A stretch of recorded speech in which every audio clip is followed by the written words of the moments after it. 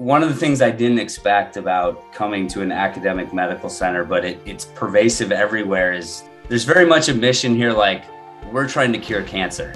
We have to provide healthcare at affordable cost that makes sense, but it's the overarching goal was like change the world, which is it's just really exciting to be involved in something like that.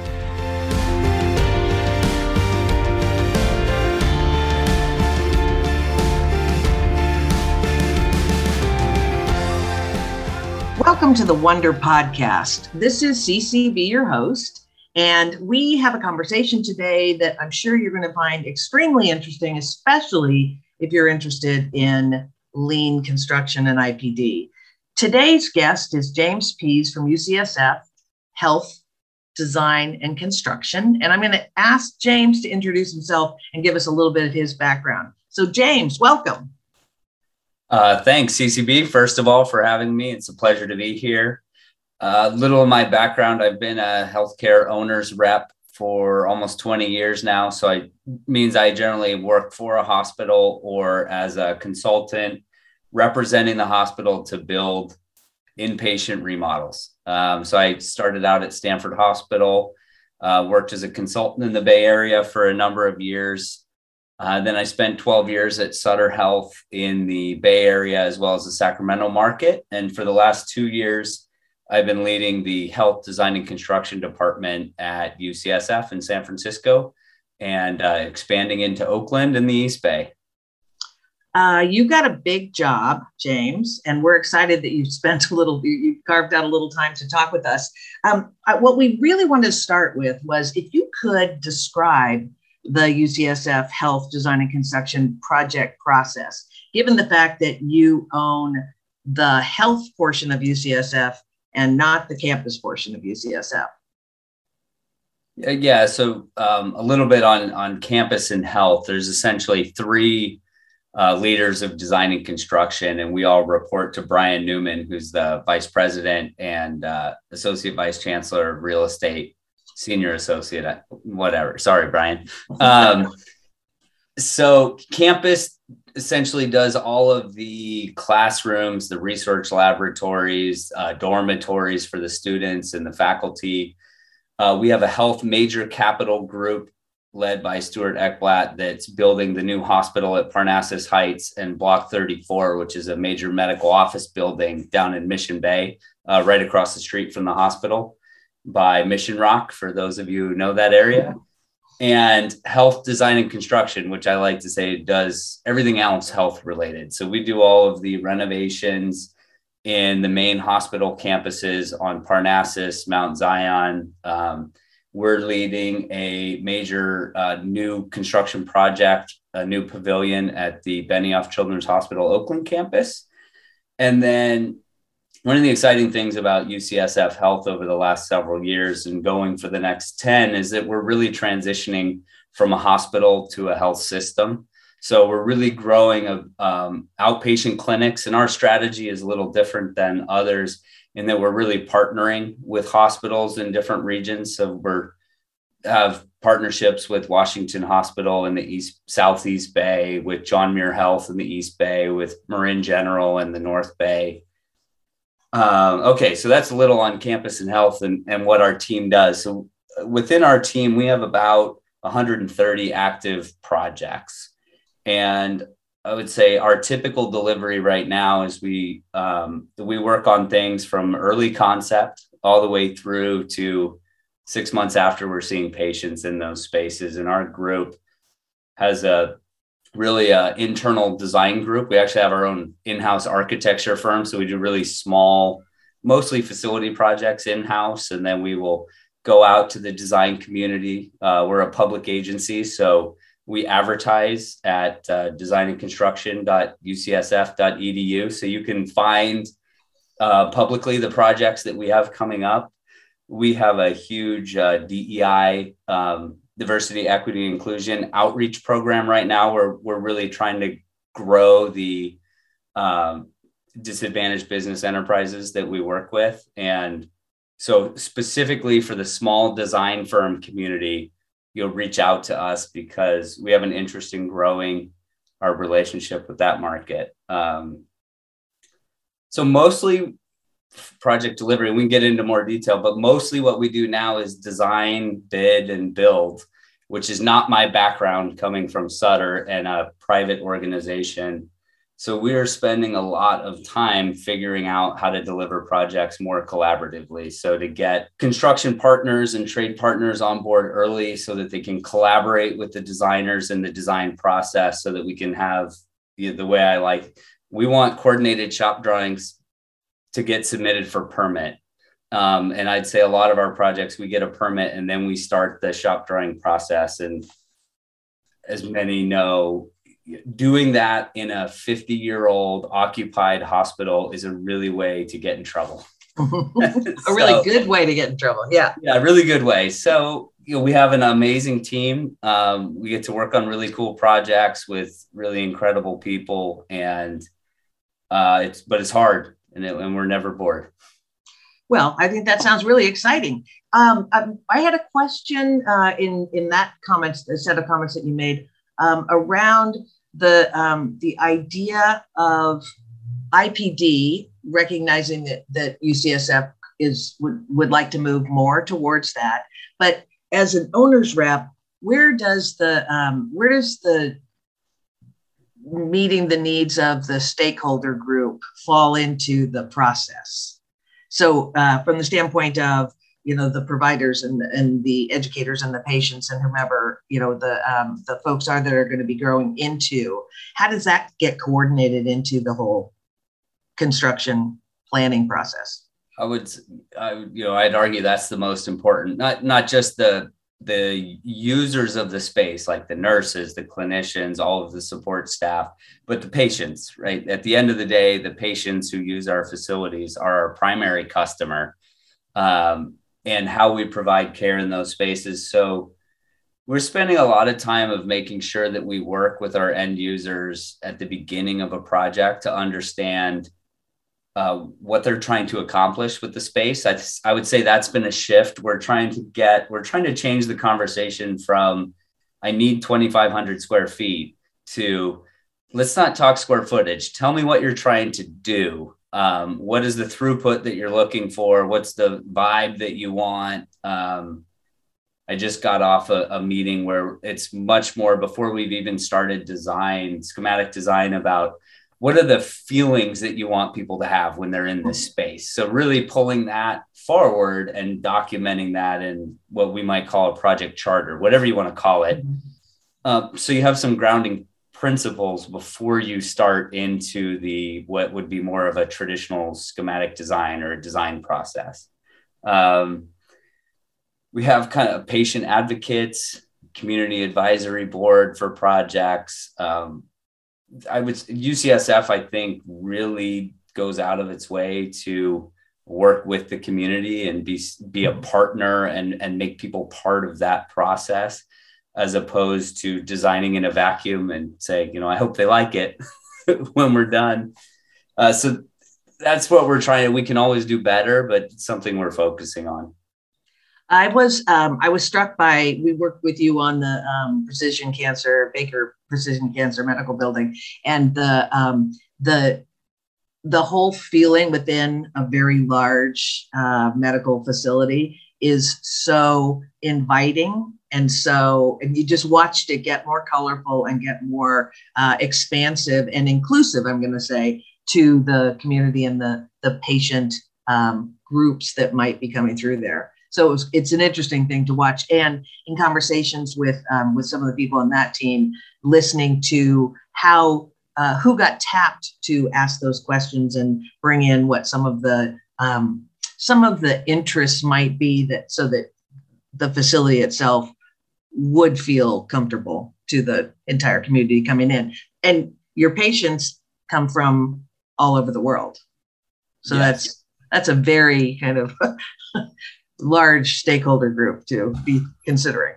One of the things I didn't expect about coming to an academic medical center, but it's pervasive everywhere, is there's very much a mission here, like we're trying to cure cancer. We have to provide healthcare at affordable cost that makes sense, but it's the overarching goal was like change the world, which is, it's just really exciting to be involved in something like that. And you really are trying to be the best in the world at something. And one of our researchers last week won a Nobel Prize, right? And that gets just communicated throughout the entire organization. So yeah, we want to compete on a world scale. We don't see that we're competing with our peers within the city. Exactly. Well, I mean, and you think about, when there's ranking, and I was looking up rankings of healthcare systems and rankings of major hospitals and rankings of educational institutions, and UCSF is bubbling higher and higher and higher on all of those rankings. And all of us in the Bay Area, well, I would say the world, but in the Bay Area, we're very, very fortunate to have access to it, because it does bring that, raises the bar in a huge way. So when you're talking about that, there's a larger UC system, and a larger UC health system. And we also have worked with UC Davis Health. And so I'd be curious to understand a little bit more about how does that all work together, or does it? Yeah, I would say that it absolutely works. I would say that each of the individual UCs really does function on its own. So we have a Chancellor Hoggood, who leads the health and the campus organization, and is incredible, by the way. The fact that we're growing in the rankings is not by accident. I mean, there's some incredible leadership that are very focused and strategic on what they're doing and how they're doing it. So each individual, there's 5 health systems within the UC system. And so each of those is run like its own business and has its own capital plan, its own strategic plan on what it's trying to do.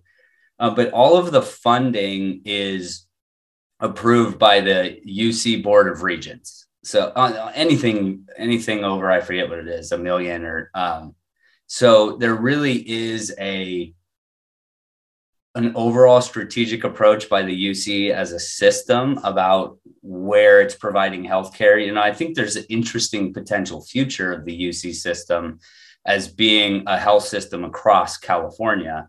And as a personal note, as a UC employee, I actually live outside Sacramento. And so I get most of my healthcare for my family through UC Davis, because there's all the employees are in a UC health system, not the UCSF or the UC Davis health system. It's a UC Blue and Gold program across the state. So anyway, we do that. We coordinate. So I know who my peers are, and I regularly talk to my peers at UC San Diego or UC Davis. We share information a lot. We present to each other on what we're working on. We have quarterly meetings where we get together, and part of that's internal, part of it's we meet with OSHPD and figure out how we can do all of the things that we're trying to get done. It's an exciting time over the next 10 years, because UCSF has I think it's a $10 billion 10-year capital program between campus and health. UC Davis has a $6.5 billion capital program. UC San Diego has a billions capital program. UCLA, UC Irvine, there's a lot going on at the UC system right now. And so the regents and the Office of the President, which is really the core group, is more like provides strategic guidance and helps keep us all in line so we're not stepping on each other as we're doing these things. And I'd say they're really helpful. They also are really driving a lot of our policies. So our seismic policies, our sustainability policies get done by the Office of the President with our input, and then they get rolled out to all of the campuses. But it's not top down from operations, like this is how you have to run your business kind of a thing. Wow. The scale of the operations is impressive, and kind of, makes you kind of take a breath and stop and think about how, the difference between, a public institution and a private institution, and you've worked in both of those, for profit and public. What is that? Is there a different cultural feeling when you moving from one to another? And you also worked at Stanford, which also, has its own, its own culture. Well, it is curious. We work with all of them, so you can see some of the differences.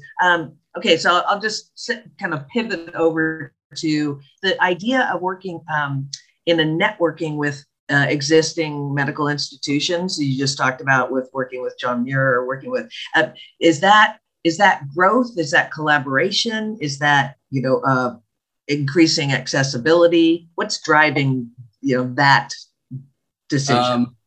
So I think that it's essentially a win-win for everybody. So our goals are really to be the experts in the tertiary or quaternary. So for those listening, not in the healthcare, is to really deal with complex cases where you need specialists from multiple disciplines that are coordinating with each other to treat a patient who in a lot of cases is very ill. And so some of our partners, it works out very well for if you need routine care and you live in the East Bay, there's no point for you to come all the way into San Francisco. But if you have something that is more rare, or you want access to somebody who's one of the best in the world at treating that condition, you want to have access to that. And so there's a collaboration where you can get more routine care close to your house, close to where you live, close to where you work, but then you still have access to kind of the super specialist for things. And so that's, I think, the foundation of our collaborations within the Greater Bay Area. So the idea of that kind of collaboration brings up the nature of digital health as well. And what is that looking like, and how are you thinking about it at UCSF Health? I think we're still early. There's lots of specialists that we have that could answer that question better than me. But I think, like most systems, if I was to draw a trend line, it looked like it was increasing. But if you look at it now, it looks like it was flat for 5 years. And then around April of 2019, when COVID when we started to went through the roof, it went up, 15-fold or 20-fold. So we're doing a lot more remote visits. Mental health is a big one, where we're able to do a lot more mental health outreach with people that might not be willing to come in to see us or not willing to come into the city, but by being able to access our network from their bedroom, through Zoom and through virtual visits. Definitely I know myself with kids, a lot of the kind of cold and sniffles, it's really nice to do simple things virtually, and you can do follow-up visits virtually. Part of our core business, right, is we have a lot of really sophisticated operating rooms and are doing, heart and brain and neuro procedures and stuff that, those will not, at least for a really long time, won't be done virtually, although robotics is growing a lot. So I think it's allowing us to have a greater reach to treat people outside of the things that have to be done in person. Well, does that have an impact, or what impact does that have at all on planning and design and construction?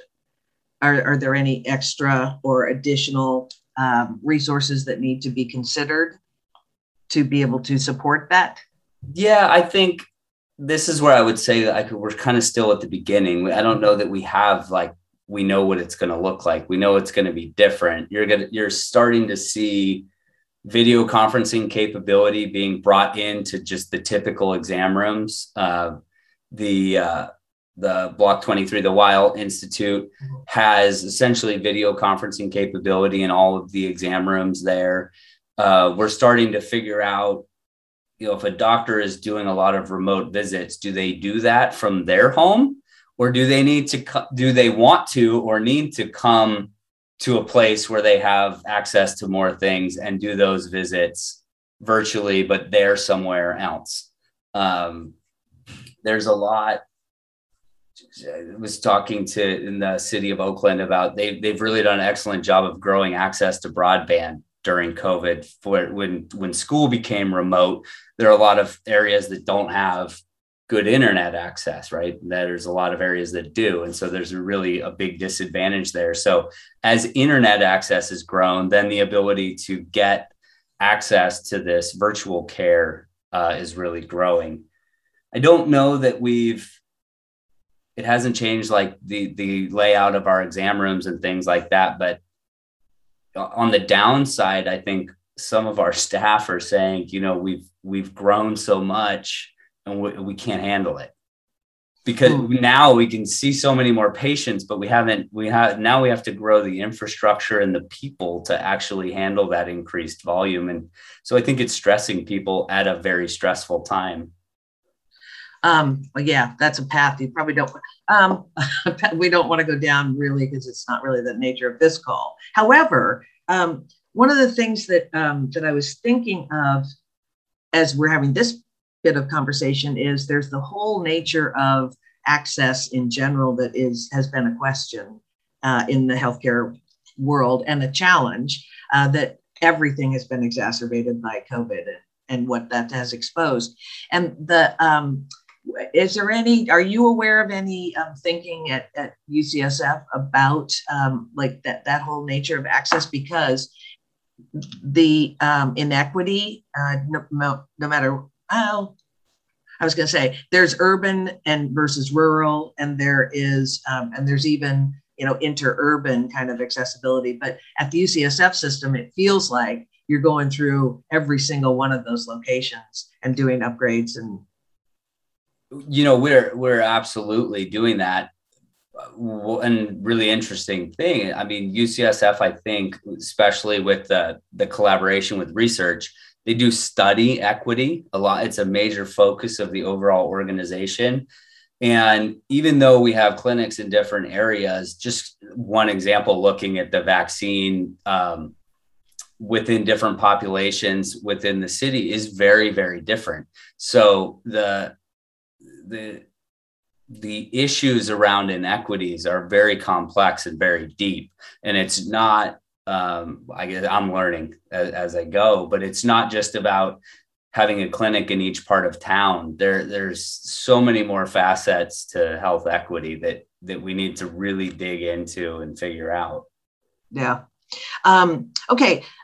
Pivoting to another kind of interesting opportunity for construction in general is, what are you, James, thinking about some of the prefabricated and modular construction opportunities that are popping up? Well, what does that look like relative to healthcare? So I'm personally really excited about that. I would say you can't deny the numbers that costs are increasing faster than we can afford them. It's like we need to drive the cost of care down, but construction costs are through the roof, and they have been. I worked on the Sutter Mills Peninsula project, and we built that in around 2010 in the $600-700 million range. I mean, that would be like a $3 billion project today, $4 billion. And we're talking 10 years, 15 years later. So we're not, we keep internally, we're like, escalation's about 3% a year, 4% a year. But if you look at across the project, it's actually been way more than that. Just like, what could we build the same project for today that we built 10 years ago? So that's the point of that is, I think if we can't get to some kind of modularized, industrialized look at manufacturing instead of construction. And so to philosophize for a little, construction is a craft still. It's an art. It's not really, we call it an industry, but it's very much a craft. Things are done by hand. They're designed from scratch we have typical details, but in essence, every single building is a one-off and it's unique. And if we built cars that way, cars would cost, just your standard commuter car would be a $200,000 car, and it would take you 8 years to design it and build it, and then it wouldn't work. So I believe pretty strongly that we have to go towards more of a templated, modularized. And let me say, because I know there's designers listening, that doesn't mean there's no room for design. And it doesn't mean that we still don't build cathedrals and parks and, certain office buildings that's back to our earlier conversation about you have to define what it is you're trying to do with the project and meet with your customers. And so some things you want to be, awe-inspiring, and some things like we need to build really efficient exam rooms so that we can see people affordably and we can diagnose and we can help and we can move them on in their day. And so those things I don't think need to be a one-off every single time. Yeah. I'm kind of passionate about this issue. I can tell, clearly. Okay. So you are like enormously involved in many, many different aspects along with your regular job. And so as I was doing a little bit of research around you, I'm like, wait, he's got an IPD Lean website. Talk about that for a little tiny bit. Where'd that come from and what does it want to do? A little background. So I started in my career, pretty much everything I did was hard bid. I didn't know anything different. I don't have a construction background. I studied economics in school at a UC San Diego. Yeah. So design, bidding, and building makes sense until you've actually worked in this industry for a little while. And then, it doesn't make sense. But if you don't work in this industry, you're used to going out and like, how much does a haircut cost or how much does a car cost? And you can shop. But in this industry, you can't really shop. So then I got involved in CM at Risk with getting a little bit of design assist, but those projects still were late and over budget. And I got exposed when I started at Sutter Health to the Lean Construction Institute, which is focused on taking just good operational best practices. Lean, they would say, is focused on continuous improvement and respect for people. So these are not radical ideas, but consistently implementing those things and taking what Toyota's done in manufacturing and what most people do in manufacturing now. And some people say, well, construction is different. I'd argue, like, what can apply? Don't tell me the reasons it won't work. Let's take what we can apply and let's use it. So I got involved in that.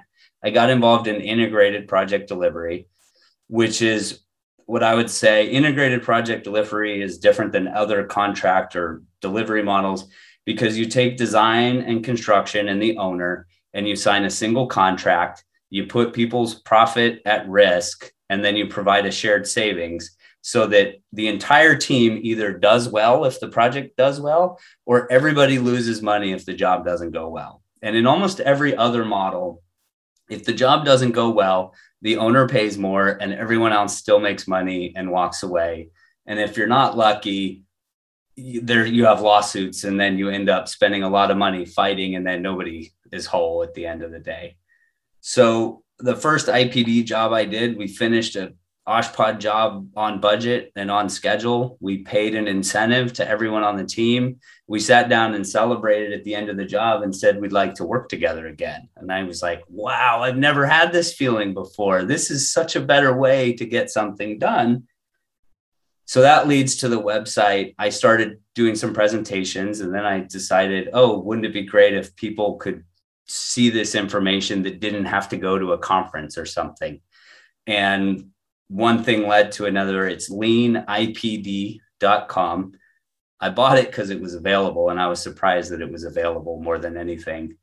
But now it's a collection of blog articles and case studies. And so I get to talk to a lot of people like yourself in the industry. And I thought, wouldn't it be good to share some of the things that we're talking about with other people? So now there's a lot of guest posts as you've seen on the blog. So I wouldn't say it's extra. I would say it's aligned with what I'm trying to do at work. And writing is a good way of distilling a whole bunch of noise down into concrete elements. So when I tried to write down or make a presentation or write a blog post, it forces me to distill a lot of complex concepts into like, what are the 2 or 3 things that really matter? So check out the website. Hopefully you're interested now, but that's where it came from. And it's just now it's probably 5 or 6 years. It's just something that I put a little bit of time into every week and it's growing. I think it's pretty amazing. And I think I think UCSF is very lucky to have you, and we are all very lucky to have you in our ecosystem. We're winding down because we've had a great set of conversations here. I just wonder, is there anything else that you'd like to share with us that you think an audience of providers and folks that are interested in the way that people and the built environment come together, anything else that you think they should hear?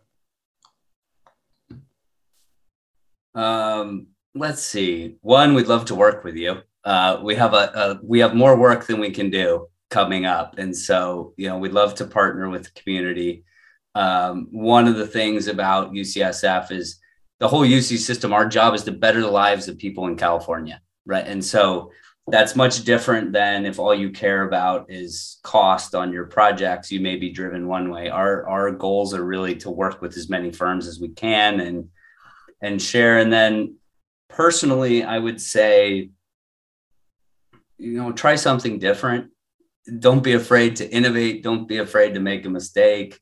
Take some risks, because if we keep doing things the way we've always done them, we're going to get the same results. And like that budget thing we talked about, we have more demand for projects than we have capital. So it's not that we won't spend the money if we can do it cheaper. We would just do twice as many projects, and we'll be able to help more people, and we'll be able to hire more companies. And so if we can't find a way to all work together to speed up delivery and lower the cost per unit of delivery, I think all health systems are in trouble. I mean, they're really in trouble because it's really expensive to operate a health system, and we need to be going the other direction. Okay, I'm going the other direction with you, James Pease. Thank you so very much for joining us on the Wonder Podcast. The podcast can be heard on all the streaming services, and we'll look forward to talking with somebody else as interesting as James sometime soon. Thank you very much.